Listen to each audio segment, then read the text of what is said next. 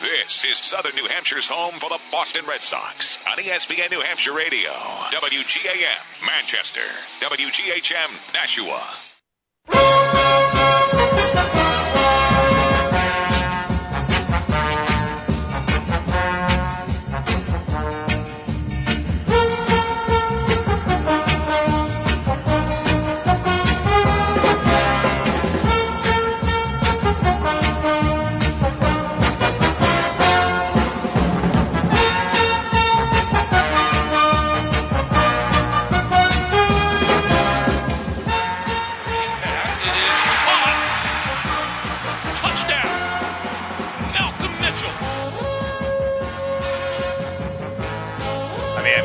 Their fingers and hoping they get to the Super Bowl. And best case scenario is that he could possibly be back at that point, right? Well, it's more described to me not as best case scenario, but as a realistic scenario that if they do make the Super Bowl, that they think they will have him. But that is projecting a long way into the future. What we know now is he is not going to play for a long time. Not going to play throughout the rest of the regular season. Likely not going to play in the first round of the playoffs. If the Patriots are even in it, assuming they have a bye, probably won't play in the divisional round game. A long shot for the AFC title game. So we are talking a lot of things that have to happen for the Patriots to see their star tight end and one of their most important players back on the field. They have been hit with a lot of different bumps and bruises throughout the course of this year. Tom Brady, of course, missed practice yesterday, missed 2 practices last week. Edelman has battled a foot injury for most of the year. And now it is going to be Rob Gronkowski not on the field for several weeks, maybe months, and maybe for the rest of the season. And welcome back to the Stretch Run here on ESPN New Hampshire. Jimmy Murphy, your host. Bob Bartis sitting alongside with me here in studio. Justin Sullivan working the boards. Sully, who was that coming in there talking? That was Rap Sheet, Ian Rappaport, who just decided... He's just rapping and rapping, Yeah, huh? he just decided... I never heard him talk so much. He just decided he wanted to drop a verse right there and just wow. spew. He was rambling. He had a Monster Energy. Yeah, he had a Monster Energy drink there.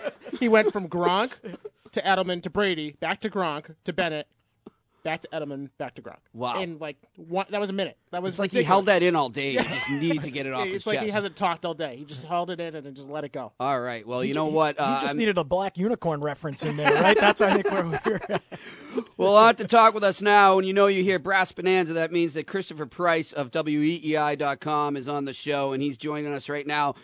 Mr. Price, how are you today? I'm always good for at least one black unicorn reference to phone call. Anyone is, right? Speaking of the black unicorn, how much has his value in a new contract gone up in the last 48 hours?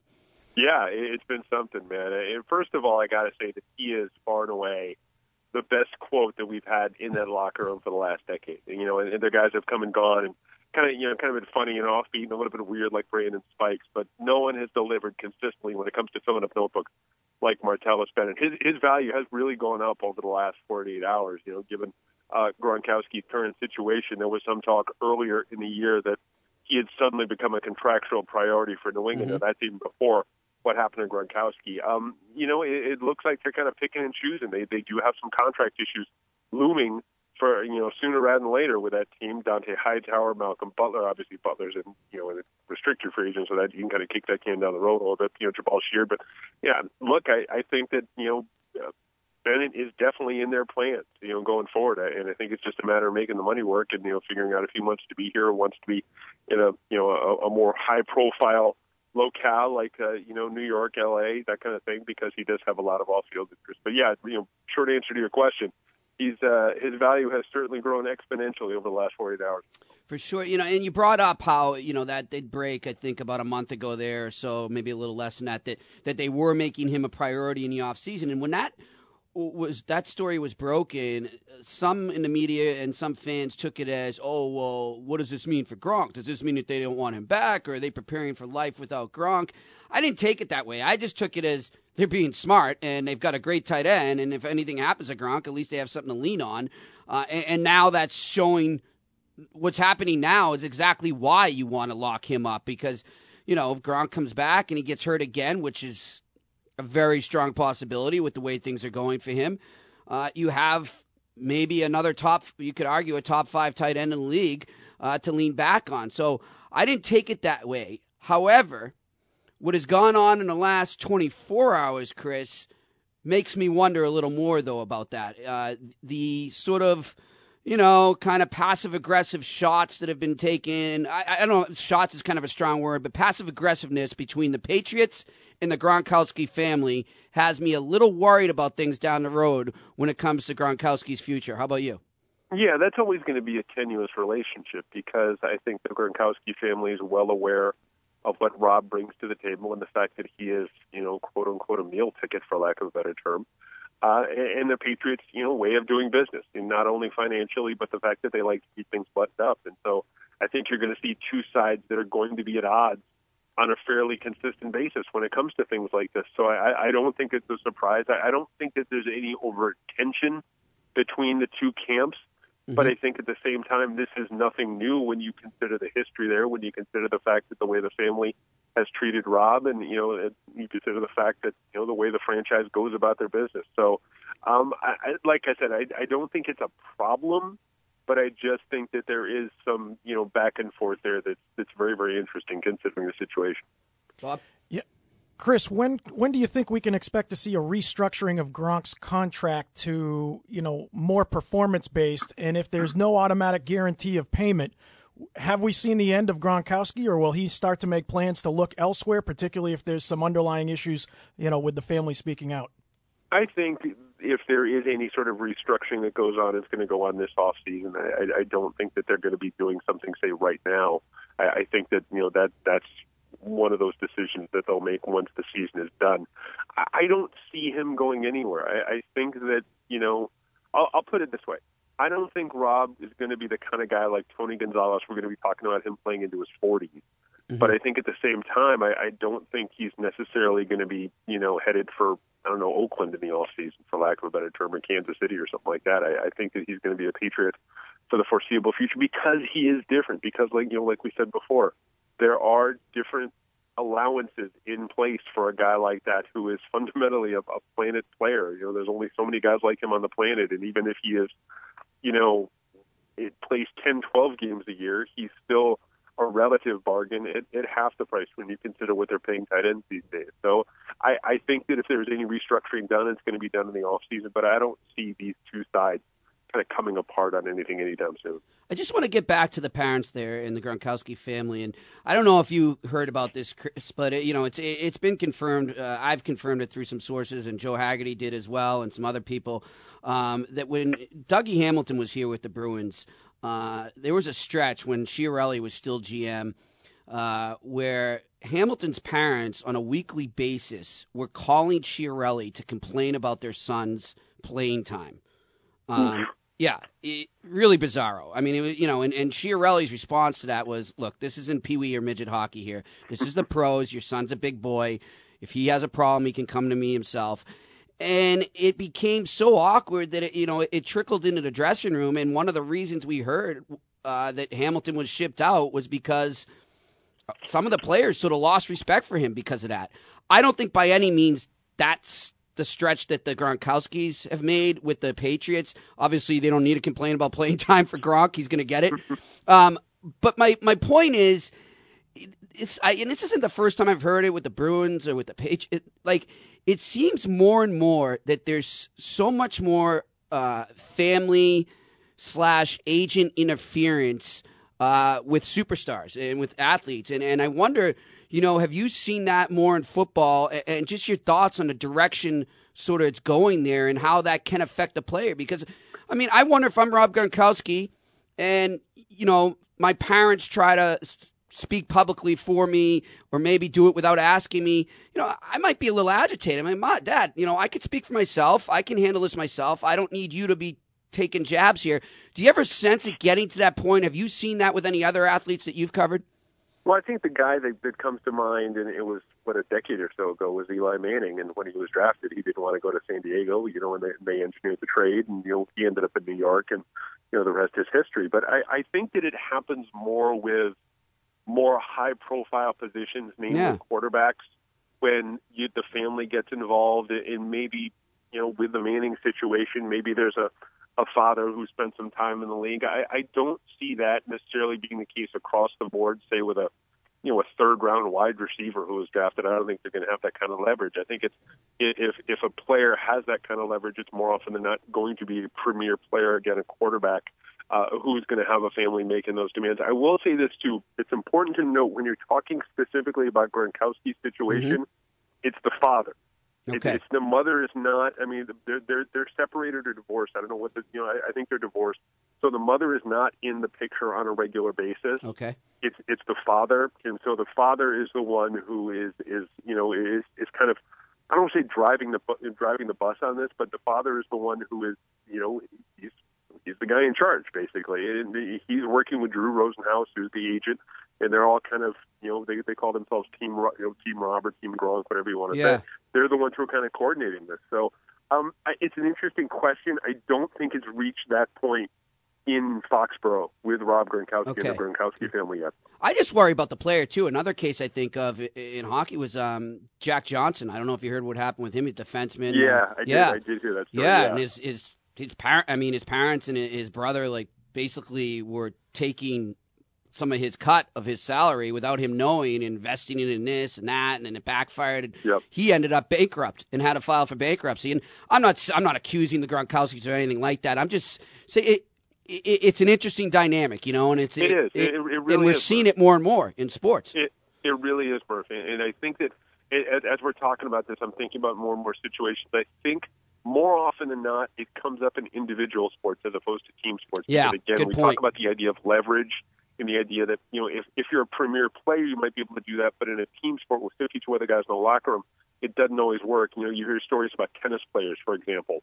I know there's one or two other stories about golfers and families having control and that kind of situation. So I think it's more in the individual as opposed to the team sport. For sure. Hey, listen, let's look at the game ahead right now. They're playing the LA Rams, and obviously, on paper they should roll over them. No Gronk or Gronk in, it doesn't matter. But we all know that's why they play the game on the field there. And I've heard a lot of talk today on the airwaves, some hosts on the radio in Boston, I won't name who, but some of them saying, hey, they should sit Brady and Bennett because they're hurt and they're going to need them down the line. And I just think, you know what, no, you don't do that right now. If they play and they determine during the game that they're too hurt to go on, then fine. Put Jimmy G in or put somebody else in. But I still think you need to make sure you secure that home advantage and you need to win the games you should. What's your take? Yeah, I agree with you. And I think given the Gronkowski situation, home field, I'll put it this way.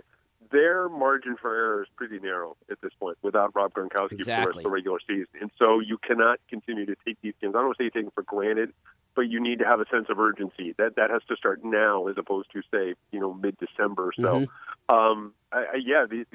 These are must-win games because I still think that even without Gronkowski, if they get home field advantage, they're still good enough to win the AFC Championship. I agree. Because I still don't see any other team in the AFC, as wildly flawed as the rest of the conference is, being able to come into Foxborough and win a playoff game in Foxborough. I just don't see it happening. So, this is one of those games where you just have to take care of business. I don't think you sit, Brady. I don't think you sit Bennett. I think if the game gets out of hand, if the Patriots are up 30-7 in the fourth quarter, then you proceed accordingly. But I don't think that this is one of those situations where you could say, all right, Tom, take the week off. We'll go with Jimmy and we'll kind of roll the dice and take our chance. Exactly. Hey, Chris, this weekend at halftime during the game, they're going to be honoring the first Super Bowl championship team for the Patriots. Of course, I know Drew Bledsoe was around this week, and some other guys will be coming in to celebrate that team. It's hard to believe it's been 15 years.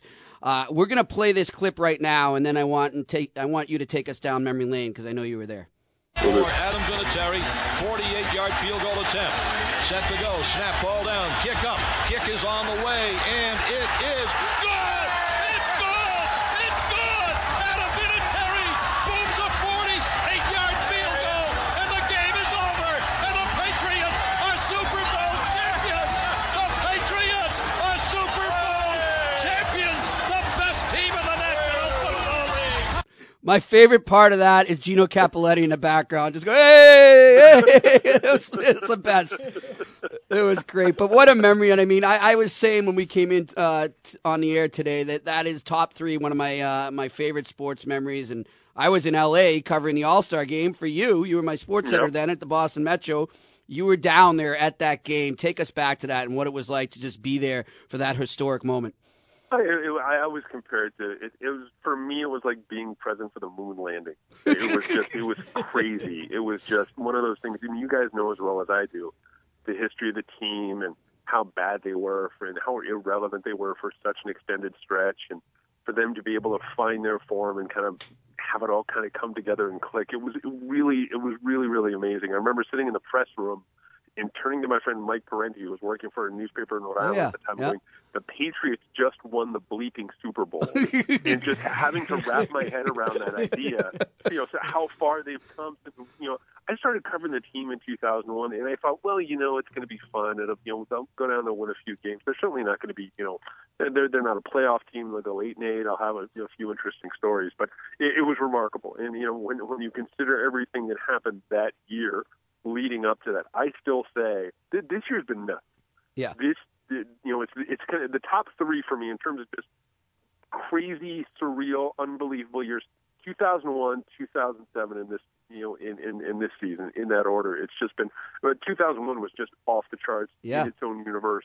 One of the most remarkable stories that you'll ever come across. It really was. And if this isn't Murphy's Law, Chris, and we'll leave you on this, I don't know what is. And from working with me, it exists. So at that time, heading into that game, the Patriots were 14-1 underdogs. Okay.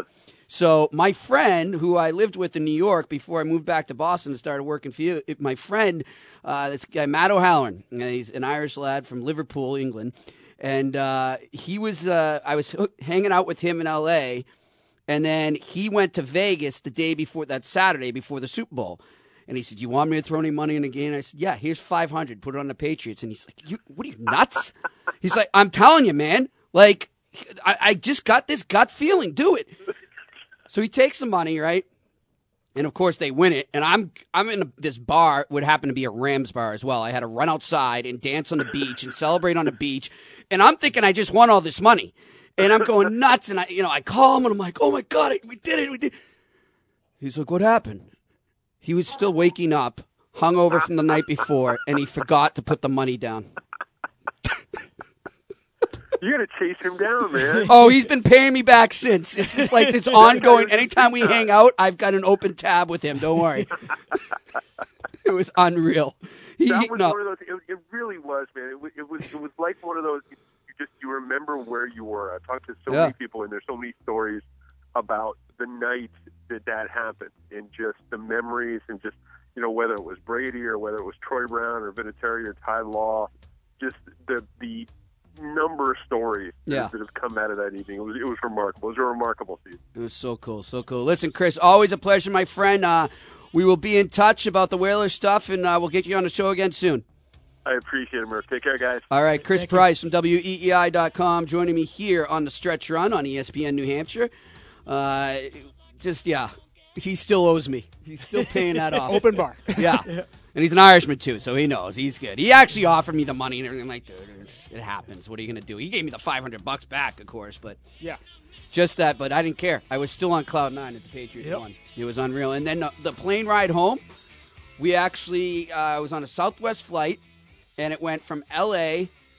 to Houston to New Orleans, where the Super Bowl was. Okay, so this is the Monday after the Super Bowl. We're picking up all the Pats fans. So the whole ride home is a bunch of drunk Pats fans. Let's go Patriots. It was awesome. It was such a great memory. And I remember being on Manhattan Beach with my ex-wife, Mary, and we would just, I'll never forget, I was sitting in a bar in the beginning, too, and I'm like, why is everyone glaring at me like they want to kick me? And she's like, because the Rams used to be in L.A., remember that? And, of course, now they're back there. But, yeah, so I watched it in a Rams bar, but you know what? The whole bar shook my hand, hugging me after and everything. Like, man, it was awesome. That's one for the ages. You can't argue that, And we sat there, we polished off some Jameson, so it was a great time. Definitely great memory there. The Patriots winning their first Super Bowl, and they'll celebrate that at the Patriots-Rams at halftime. So if you're going to the game, don't get up for a beer at halftime. Do it like as the second quarter's winding down. You won't want to miss that. Stay with us. Stretch Run will be back here on ESPN New Hampshire.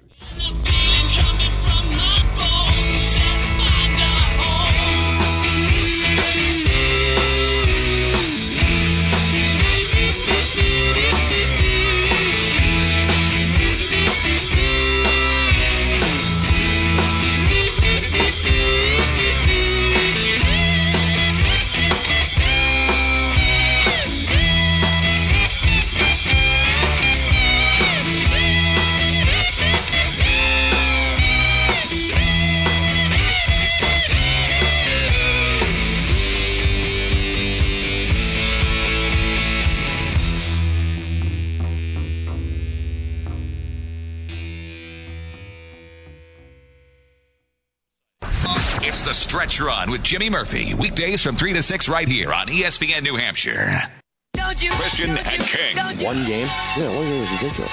One? It was ridiculous. You got ripped when you gave Ray Rice two. Now you're going to give this guy one? Yeah, no, this guy's really bad. Josh Brown's ex-wife told police of over 20 physically violent instances. Police were called on multiple occasions to the Browns' residence in Washington State, St. Louis, and New Jersey over the years. Jeez, 3 states, come on. Weekdays, noon to 3 on ESPN New Hampshire Radio and streaming live on ESPNNHradio.com.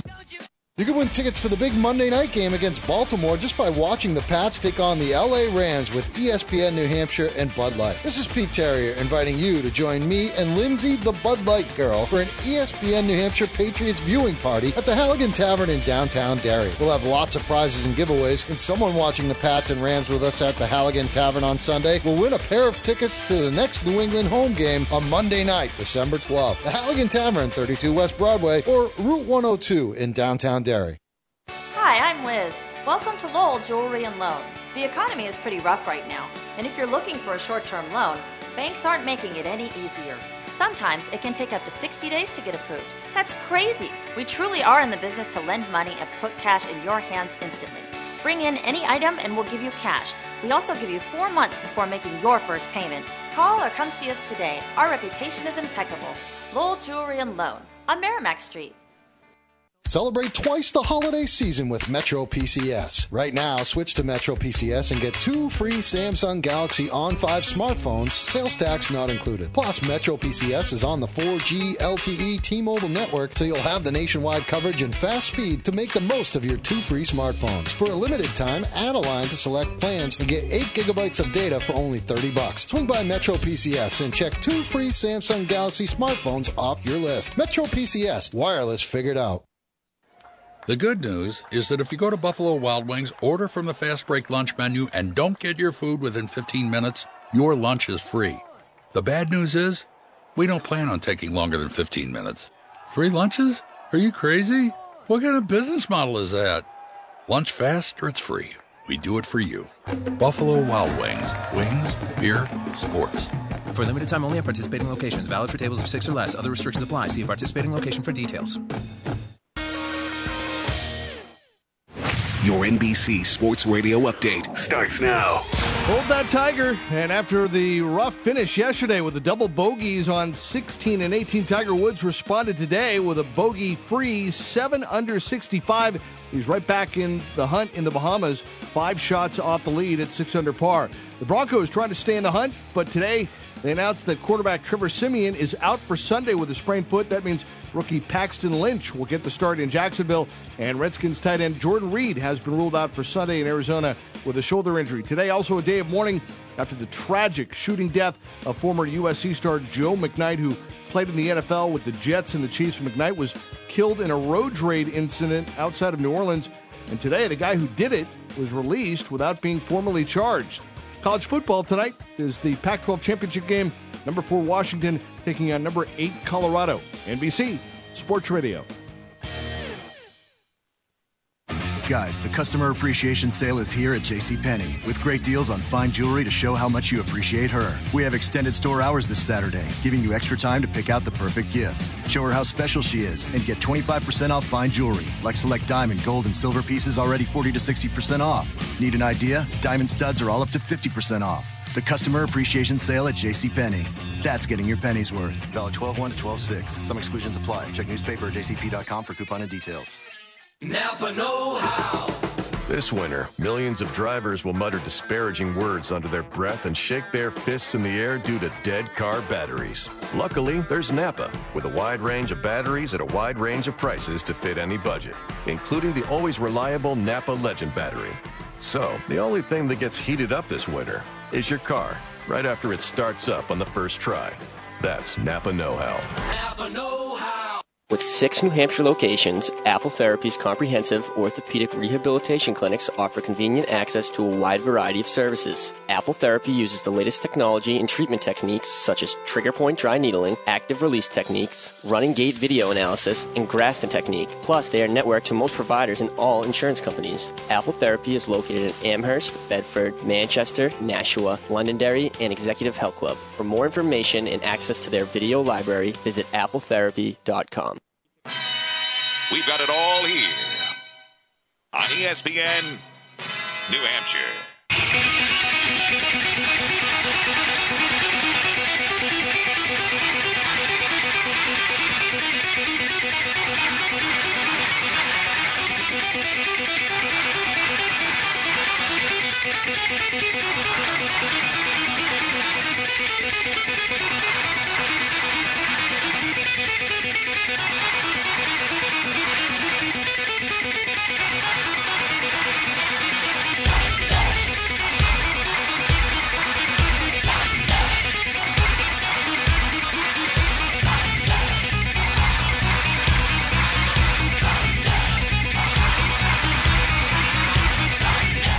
Yeah, I think that as a defense, it's getting to the football and just being around it. That's when things happen.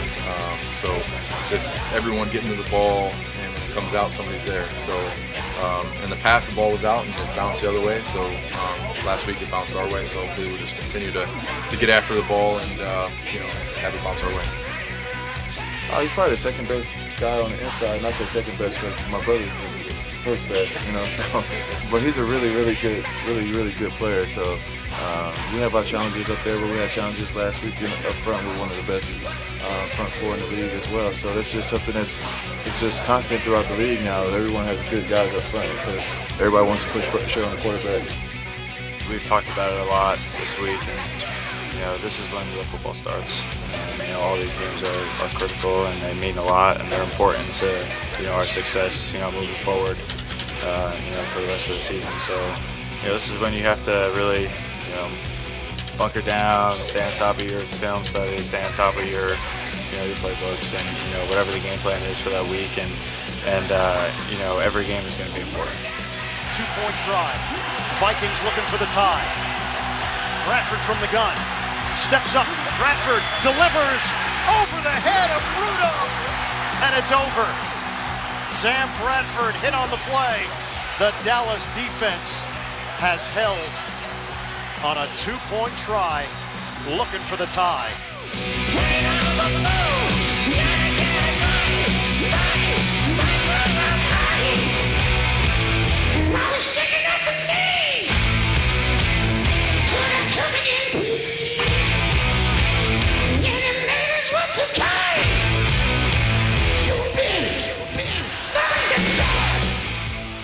And welcome back to the Stretch Run here on ESPN New Hampshire. Jimmy Murphy, your host. Bob Bardis alongside as my Friday co-host. Justin Sullivan working the boards. Thanks to Chris Price at WEEI.com joining us in the last segment. And joining us now, as he does every Monday and Friday at this time, is our good friend Cole Wright from NFL Network. Cole, how you doing, man? I'm doing well, man. What's going on? I don't know if it's you, Murph, or if it's Justin Sullivan who has the super affinity for AC/DC, but either way, man, I like it. It's good playing music. I choose the music. Justin does the clips, but he does dig the AC/DC though. It's more superstition too. Murph, I know you're probably wearing the lederhosen like Angus Young right now with a little Applejack hat in exactly. studio. I know. And my touchdown Pat jersey. There we go. Exactly. There we go. But hey, let's look back at last night, Cole, and. Yeah. Look, it wasn't pretty, but, they don't always have to be pretty. You just got to be W's, and the Dallas Cowboys continue to get them. And A gutsy win came down to the end there. Just your thoughts on that win last night. Well, like you said, it wasn't pretty, but if you want to have a successful season, there's going to be some of those games. There's going to be some of those games that you win by the skin of your teeth. Like, and when the Patriots, I know they didn't win, obviously the Super Bowl this season when they went undefeated during the regular season, but look at those games. I mean, we would like to think revisionist history that every single game was a blowout. That might not have been the case, though. If we go back and take a look at those, there's going to be those games that are closer, where you're challenged, where you're tested, where you really know what your team is made out of. And I think that Dallas Cowboy team, that's what we saw out of them last night. I mean, that Minnesota Vikings squad, have they been hot and cold all season long? Yes. But how did they come out last night? They came out hot. Aside from that very first run by Zeke Elliott, I mean, they looked like they really had the Cowboys' offense in check. And I think the Cowboys had to re-game plan, realize what they needed to do in order to get that W, and they did it. They came away with the win, and they do it on the road. Not an easy place to play up there in Minnesota.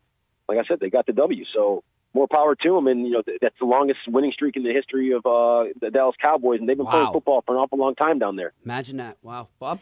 Cole, we were talking right before I think we came on the air about whether or not that was a blown call for the hands to the face for Sam Bradford. Your thoughts?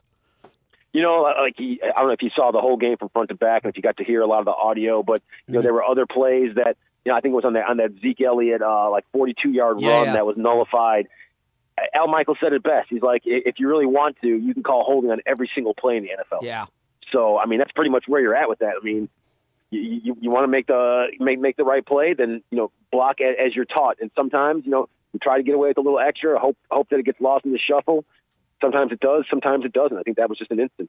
Yeah, you know what? I mean, I just almost feel like I'm with you, Cole. I mean, yeah, you could call that, and it would be legit. It's within the rules to call, but at the same time, you want to let them play. And I see so many. I go back, being the Notre Dame fan that I am, and I'll never forget when they were playing Colorado in a national championship. I mean, this immediately made me think of it. And Ishmael goes back, runs one back to win the game, and I'm going nuts, and they call it back because of holding. And it wasn't anything flagrant. When there was a borderline holding, did it really affect the play? No, and it was BS that they called it, But I'm on the other end of it. That's the worst. Yeah, that's the worst. When it's so far away from the play, if it has no immediate bearing on said play, when things like that happen, that's when it's the worst. But like I said, have we ever been referees in the NFL? No. What do we know what it's like to go out there and make calls in the heat of battle? Yeah. All the while trying to dodge guys, from taking out your knees that that weigh 275. No, I haven't done that. So it's a lot easier said than done. When we take a look at some of these officials and the calls that they make, it's bang bang. And I know that the video is there, but sometimes when they put their heads together, they don't have enough conclusive evidence to overturn things. So that's where. And I like too when players realize that as well. And you see, I like it. I appreciate it when players look at it and say, "Look, hey, there was calls he gave us, and you know what? If we played better, we wouldn't have been in that position." So that's the way you got to look at it. And it's hard to say in the heat of the moment. I get it, but when hindsight, you look at it, you sit back, you kind of breathe in and say, all right, well, you know what? Hey, it came down to it, and we didn't get the play done, and that's it. Because I don't think either way they get the play done. I don't think it really affected the play. Yeah. So, hey, we look ahead to the weekend here, Cole, and we've got some good ones. And, I know you're looking forward to that Bears Niners battle. I mean, it's like that. It's like I am so psyched for that game, man. I got the Barkley DVR and Brian set. Hoyer. I mean, yeah. Or Colin Kaepernick, Matt Barkley, and Brian Hoyer. I know Brian Hoyer was obviously on the Bears at one point this season, but who cares? It's just a comedy, exactly a comedy of errors for the Chicago Bears right now. But no, I wouldn't be surprised if Colin Kaepernick just talks him up. Well, you know what? I will say before we move on from that, and it was only a joke bringing it up, but you're right. Colin Kaepernick is quietly, and it's not getting much recognition because his team stinks. But I mean, he's having a pretty good season, man. And he's like the last 4 games, he's been nasty.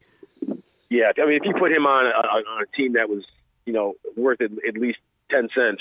Yeah, he'd be halfway decent, but obviously he's on San Francisco. The only reason San Francisco doesn't get the ultimate garbage prize because there's the Browns and the Bears still out there. But I mean, even though that the San Fran only has 1 win, the Bears have 2, and the Browns have 0, I still feel that of those 3 garbage teams right now, man, I feel like the Bears are probably the worst. Oh, they are. I really feel that they're so bad, and it's like they don't have And Matt Barkley is a bright spot right now, if that says anything. Yeah. You know, not take anything away from his skill set, but you know, Matt Barkley's gone out there and, you know, he played to win the other day. You know, didn't quite get that W. But I think that they're going to have, you know, some rough sledding against San Francisco's defense, which isn't saying a whole bunch, but I'll take San Francisco's offense and defense over Chicago's offense and defense 8 days a week. It got me thinking here. You're talking about the Cowboys, and they're having their longest win streak ever in the history of, like, one of the most storied franchises in pro sports, all right? And as we're sitting here speaking about the Niners, I'm thinking – this was one heck of a storied franchise as well, Cole, you know, especially when I was growing up. But, you know, what is that like right now for them to see the Cowboys' success? And furthermore, how much more do you think maybe that motivates ownership and management to really turn this around? It's going to take time. But is that extra motivation when you see one of your old rivals and a franchise that a lot of people hold you in the same category as, and you're having the season you're having, and Cowboys are having the season there? How much do you think that affects the management of the 49ers right now? How good were the Cowboys last year? The opposite of good. They were garbage. Mm-hmm. I know they didn't have Tony Romo, but they had backup quarterbacks, guys that were question marks. And even entering this season, I don't think that anyone said, oh, Cowboys, man, they're going to get it done with this quarterback that they didn't even want. Yeah. I mean, let's go back and remember before the season started, they made it public knowledge, well known, that they were trying to get Paxton Lynch. Jerry Jones wanted Paxton Lynch. Dak Prescott fell to them, and they do what they could with them. And now look where they're at. Yeah. So that's the great thing about the National Football League. A team can go from ashy to classy in just one season. Yeah. And we saw that happen with Cowboys had 4 wins last year? Yeah. I mean, they were far from good. And this year they're great. So San Francisco, you get the right pieces of the puzzle. I'm not saying that they can do it next year. I mean, obviously you have to have the fundamentals have to be instilled in your squad. And right now I think the fundamental skill set of this San Francisco 49ers team, it just isn't there. Like, I think Chip Kelly, his game plan belongs in Eugene, Oregon. You know, whether he goes back. I was just going to. That was my next question. Is Chip Kelly part of that turnaround if it happens? I don't think so. You know, it wouldn't be fair to only give him 1 year. But people are like, oh, he's I don't know if terrible. it's necessarily them giving him 1 year. I'm wondering if he just wants out. Like, if he says, you know what? I wouldn't I'm a college blame him guy. if he left. Yeah. Because it makes his quality of life so much better. You would think, like, you can have a winning program. You get your pick of the litter when it comes to getting those top tier recruits. Exactly. And it's just, I mean, I don't know. Like, normally I would say a 1 year, gig for a coach. Clearly, not enough time. Not enough time in college. Not enough time in the pros. I say in the pros, if you're not, if you don't show some form of getting it done after year 3, then maybe you start to scratch your head and look at a guy. Right. But 1 year in, and I feel like, a lot of football purists say, Chip Kelly and his schematics and his game plans are not going to ever work in the National Football League. But everyone says, like, look at what's going on right now. Like, look at last year in Philly. But his first 2 years, he was 10-6. Yeah. It's not easy to play over 500 and be 4 games over 500. Like, the dust settles this year. I'm guessing, there's not going to be a whole bunch of teams that are 4 games over 500. So to say that Chip Kelly is a complete and utter failure as an NFL coach isn't really spot on. No, that's not fair at all. But then again, you see what he's done to try to equip his teams to play well, and what he did there in Philly last year was extremely questionable. And then this year, from the very beginning in the onset, not having Colin Kaepernick play, and obviously there were some outside issues and extenuating circumstances that affected his playing time. But I don't think that Chip Kelly's all that bad.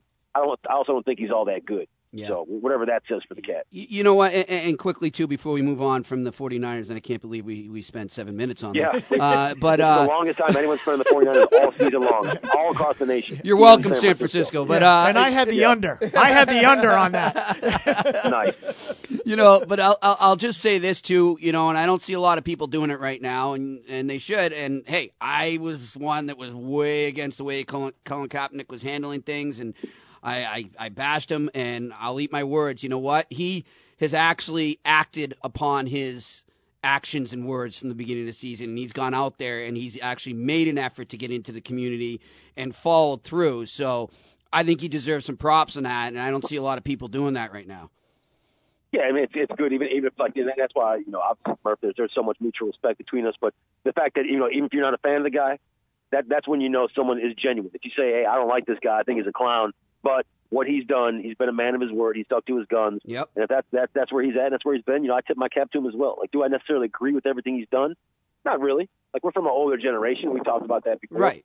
And I just think though that this is a guy that is he using his platform for positivity and a little bit of change? Like, yeah, I think that's kind of good at the end of the day. Yep. I hear you. Listen, let's move on to what I think is going to be a fun game, and it has to do with the team that you did say, and I'm going to continue to give you credit, could make some noise in the second half here. The New York Giants are at the Pittsburgh Steelers, and I'd say since you said that, this could be their toughest challenge. And people will say, well, look at the way the Steelers have played, and blah, blah. There's just something about this game, man. I mean, it's kind of, I feel like the Steelers are looking at it now more and more. It's do or die for them, and now they've got a chance to make a statement to the NFL and to themselves that they can hang with a team that's coming in and fuego. What do you think on this game? I'm going Giants, man. I am too, but I think it's going to be tight. It's going to be tight, man. I mean, this team right now, this Giants team, they are sneaky good. Like I said, I didn't think they were as good as they are right now when I said that to watch out for them as a Super Bowl team, which is even more scary. Because, this is a team that they start catching fire at the right time, which it looks like they are. And then say they win this week, and if I'm not mistaken, next Sunday Night Football is Cowboys and Giants. And man, talk about the setup. And then if the Cowboys win that, I mean, they could be riding high. Yeah, so we'll see because they own the tiebreak with the Cowboys. This is not this season is not 100% done. This NFC crazy. East is not the Cowboys just for the taking right now. These Giants, man, they're in the mix, and they're going to make some noise. And despite the fact they only have one loss. I mean, these Giants, man, they're balling. Yeah, you got to watch out for them. And like I said, it's going to set up for one heck of a Sunday Night Football in a week and some change.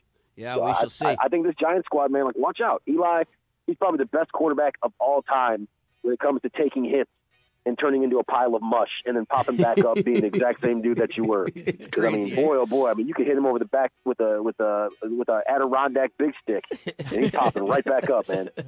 He just won't die. And as Patriots fans can tell you. Man, oh man, oh I'll tell boy, you. listen, David Tyree. Yeah, exactly. Oh, where's he right now?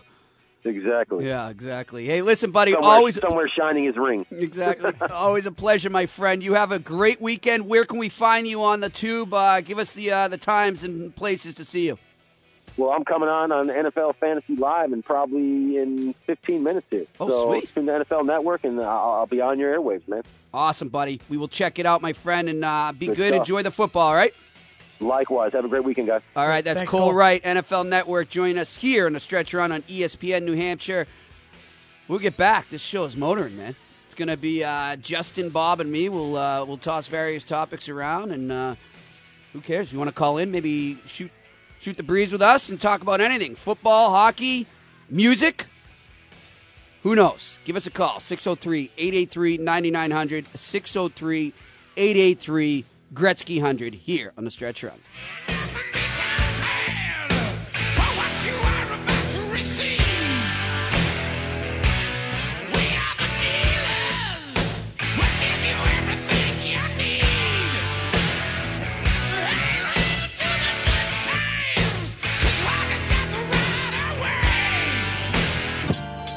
We've got it all here on ESPN New Hampshire.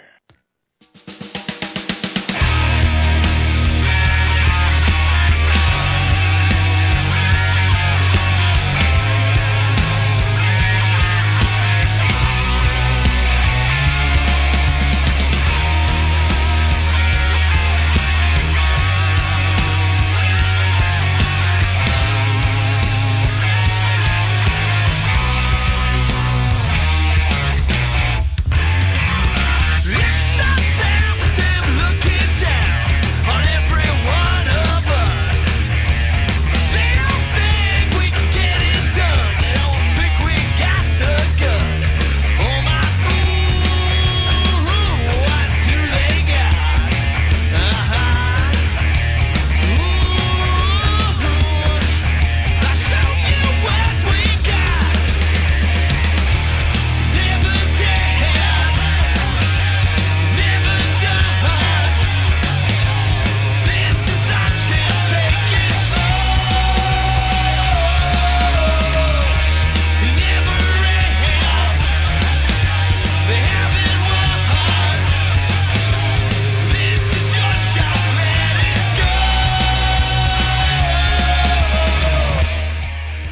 Welcome back to Stretch Run here in ESPN New Hampshire. That is the sound of Stone Bullet, local band playing over at the Thirsty Turtle tomorrow night here in Nashua. Go check them out. That's their song, Don't Call It a Comeback, off Stone Bullet, Sons of the Gun. Has a little Sebastian Bach feel for me, a little Skid Row. Yeah. It's got a little of that to it, So, they're one of their guys, David Lawrence. He follows me on Twitter, and we've gone back and forth a couple times, and he sent me the info. You can follow him at the Dave Wayne, and they are playing a gig tomorrow at the Thirsty Turtle in Nashville, like I said. Punk band State of the Union and a badass heavy band, as he put it, Killer at Large, are on the bill as well. Go check them out there at the Thirsty Turtle in Nashua. I might do that myself. We'll see. I got all sorts of options now for the weekend here. The weekend's looking good. As long as I'm in front of a TV at 1 o'clock on Sunday, though, that's all I care about. Got to be watching the Patriots. It's the only thing that matters. Football Sunday, baby. It's the only thing that matters. Football Sunday. Anyhow, boys, it's Friday. Justin, you are off next week. I am on the move. Can't say where, but I am on the move. You can say where. You're going. It's like you just won the Super Bowl. Where are you going? I can't because I have. That's right. I have so we'll listeners. If the listeners don't get that, then they're a little too young for that. So that's good. But you got me though, right? That's the point. Yeah. Okay. So I will. So that's where Justin's going. I've just won the Super Bowl, and I'm doing the first commercial afterwards. Exactly. So I'm on the move. move. MVP, and he's doing the commercial, and that's where he's going. But we can't say it. I'm on the move. He has family contractual obligations. Yes. That's right. And you'll be gone for how long? For the week. I'll be gone Saturday to Saturday. And, next week's Timmy Buttons will be filling in for you. The return of Timmy Buttons to the Stretch Run. I will be texting you on Sunday, rubbing it in your face when my picks, hit, and I'll. You mean like the one that hit last night? Yeah. That one. That I told you, watch out for the hook. That was horrible. Horrible. At least it was 2, not 3. And then would have been even worse. I just think the end situation was so funny, where I'm sitting there rooting for Sam Bradford to do what he always does and throw a pressure pick. And then they score. I'm like, all right, screw it. Get to 2 points. Put it in, and let's keep this game going. Just ridiculous. But. Well, we shall see how that goes. Your thoughts on the Bruins last night, buddy? We haven't talked about it. Pretty good. We'll talk in a bit to Joe Haggerty about it, so good segue here. I'll take it. Noah Hannafin, by the way, can play. He owns it when he comes home, huh? He can play. Norwood, Mass native. He's a defenseman for the Carolina Hurricanes. Was drafted in the first round 2 years ago. He can play. And he was a guy that the Bruins were hot after. They were trying to get him bad. And they were unable to make it happen. That was the year with the three draft picks. That's when they traded Lucic and they traded Hamilton. Yeah, and that was the one where they drafted 3 in a row, and everyone goes, "What are you doing?" And so Hannafin has since come back, and I think he's got like 3 goals in 3 games or something like that. He was the one last year when they needed a win down the stretch, and they went to the shootout with Carolina. Stretch run. Yeah. Yes. they went down the stretch run, and they really needed a win there, and they get into a shootout, and they send him out there. The defenseman out there is like the third shooter. Everyone's looking around like, "What are they doing?" And he goes and he absolutely roofs one on Rask and killed the Bruins, chances there. One of those ones you thought you had to take down the stretch, they couldn't take. And, he can play. I was very impressed last night, and I think it was just Pasternak to me. That Pesci kid, too, is good, eh? Yes, and I saw him play up close and personal at UNH, where I've been up there. Yeah. See, I saw him play for a couple of years. He could play, too. They got good young D there, man, in Carolina. But, the Bruins come back. Was it David Backes with 31 seconds? Oh, yeah, yep. And then David Pasternak with the shootout winner, a beauty there. And we'll talk to that was some sick moves there by Pasternak. And that's a big win for the Bruins. They, of course, are going to Buffalo tomorrow to take on the suddenly red-hot Jack Eichel-led Sabres. Jack Eichel's back. He's got 5 points in 2 Fantasy games. Player, thank you. I'll take that. Jack Eichel of Chelmsford, Mass, right around the corner here. He's coming back. And reminding everyone that he's still here. Reminding everyone that he can still Not play. just about McDavid. By the way, too, the Oilers, McDavid and Laney went head-to-head last night. The Oilers won 6-3, but Laney had 2 goals. I don't even think McDavid got a point. But, there's so many good young players right now, like we were saying yesterday. But Jack Eichel's still one of them, and he's letting them know. And I don't like this game for the Bruins tomorrow. Matinee. Doesn't sit right. Yeah. Doesn't set up They're right. always flat. Yeah. Day games, man, it breaks your routine. Oh, it absolutely does. You know? No morning skate. Yeah. For all intents and purposes, and then try to get fired up. You figure they're probably there by now, right? They probably flew up late this afternoon. Yeah. They're probably just getting in there. You do a dinner, but then it's like, you know, you got to be at the rink probably at 8, right? Yep. So your whole routine's out of whack. Everything's out of whack, yeah. You know? I mean, it's for both sides. So it's not Bruins advantage Sabres. It's both sides can be affected by it, but for some reason... Plus the travel, there's that factor. There's that, and I just don't like the momentum the Sabres are gathering right now with Eichel back, and they've just got... When he's in the lineup, they're just a different team, and the way they can move the puck on that Bruins defense scares me. So you want some good news for Thursday Night Football? Sure. Most viewed Thursday Night Football game ever last night. Really? 22.2 million viewers. Most viewed. Interesting. For Thursday Night Football. Thursday Night Football is usually terrible, so I understand why they haven't had big ratings here, but that's got to be a good sign for them in the ratings department, that they're all worried about the ratings and losing ratings. It's not the fact that the games stink. It's it's something else, but they finally got a good viewing and a good showing last night. Did you see who took credit for the NFL's declining ratings? President-elect. Donald Trump. He said it was my fault. I'm sorry. I had taken the thunder away from the NFL with my campaign and my win in the election. So now that that's over, they should be fine. And you know what? I mean, I'm not saying it's him that did, but it is true. The ratings have gone way up since the election's been done, I think, for a lot of things. It's amazing how that election, no matter who you wanted to win, captivated everyone. Even if you hated everything about it like I did, it still captivated me. And it's amazing. And you look at the effect it had on the NFL, which is usually top-rated TV. Right. Do you think it had that effect on NASCAR at all? Well, I was gonna joke and say now I know why the ratings went up last night, because NASCAR season's over. So I'm joking, but I'm not. There's guys like me that Sunday from 2 to 5 or 2 to 6, I'm checked out. So I only see the start of the first game and the latter half of the second game, because I'm gone into NASCAR world. So yeah, I could see some of the fans that will now have less options from here with motorsports being over and deciding where they're going to watch hockey or NFL depending upon the schedules. Interesting stuff there, and he's going to be interesting. You see him throwing out like a first pitch or something? Do we even know if he can throw? Can he throw? I don't know. Like, what's his He's the best thrower ever. Watch this. I'm the best thrower ever. Yeah. You will be amazed at the ability to throw. Huge. It's going to be huge. That's a pretty good Trump there by Bob Bardis. We got to clip that. You are listening to the Stretch Run. It's a huge first pitch. I sound more like Kennedy or something there. I wonder though. I wonder what his. I don't even know. Like, what's his? I really don't know. I don't think I can't imagine him throwing a first pitch. I don't even know what it's going to look like. I would imagine it could look anywhere from 50 Cent throwing a first pitch, where it goes straight left, or he could throw. I have no idea. No clue. Could be interesting to see President-elect Donald Trump throwing a first pitch next year. It will be done. It'll be probably at a Nationals game, right? National season opener, I'm thinking. We'll see. We are going to talk some Bruins. No more Trump on this show. No more politics. In the next segment here on the Stretch Run on ESPN New Hampshire, Joe Haggerty of CSNNE will join us to discuss the Bruins' win last night and their game in Buffalo. Tomorrow here in the Stretch Run. We'll be back.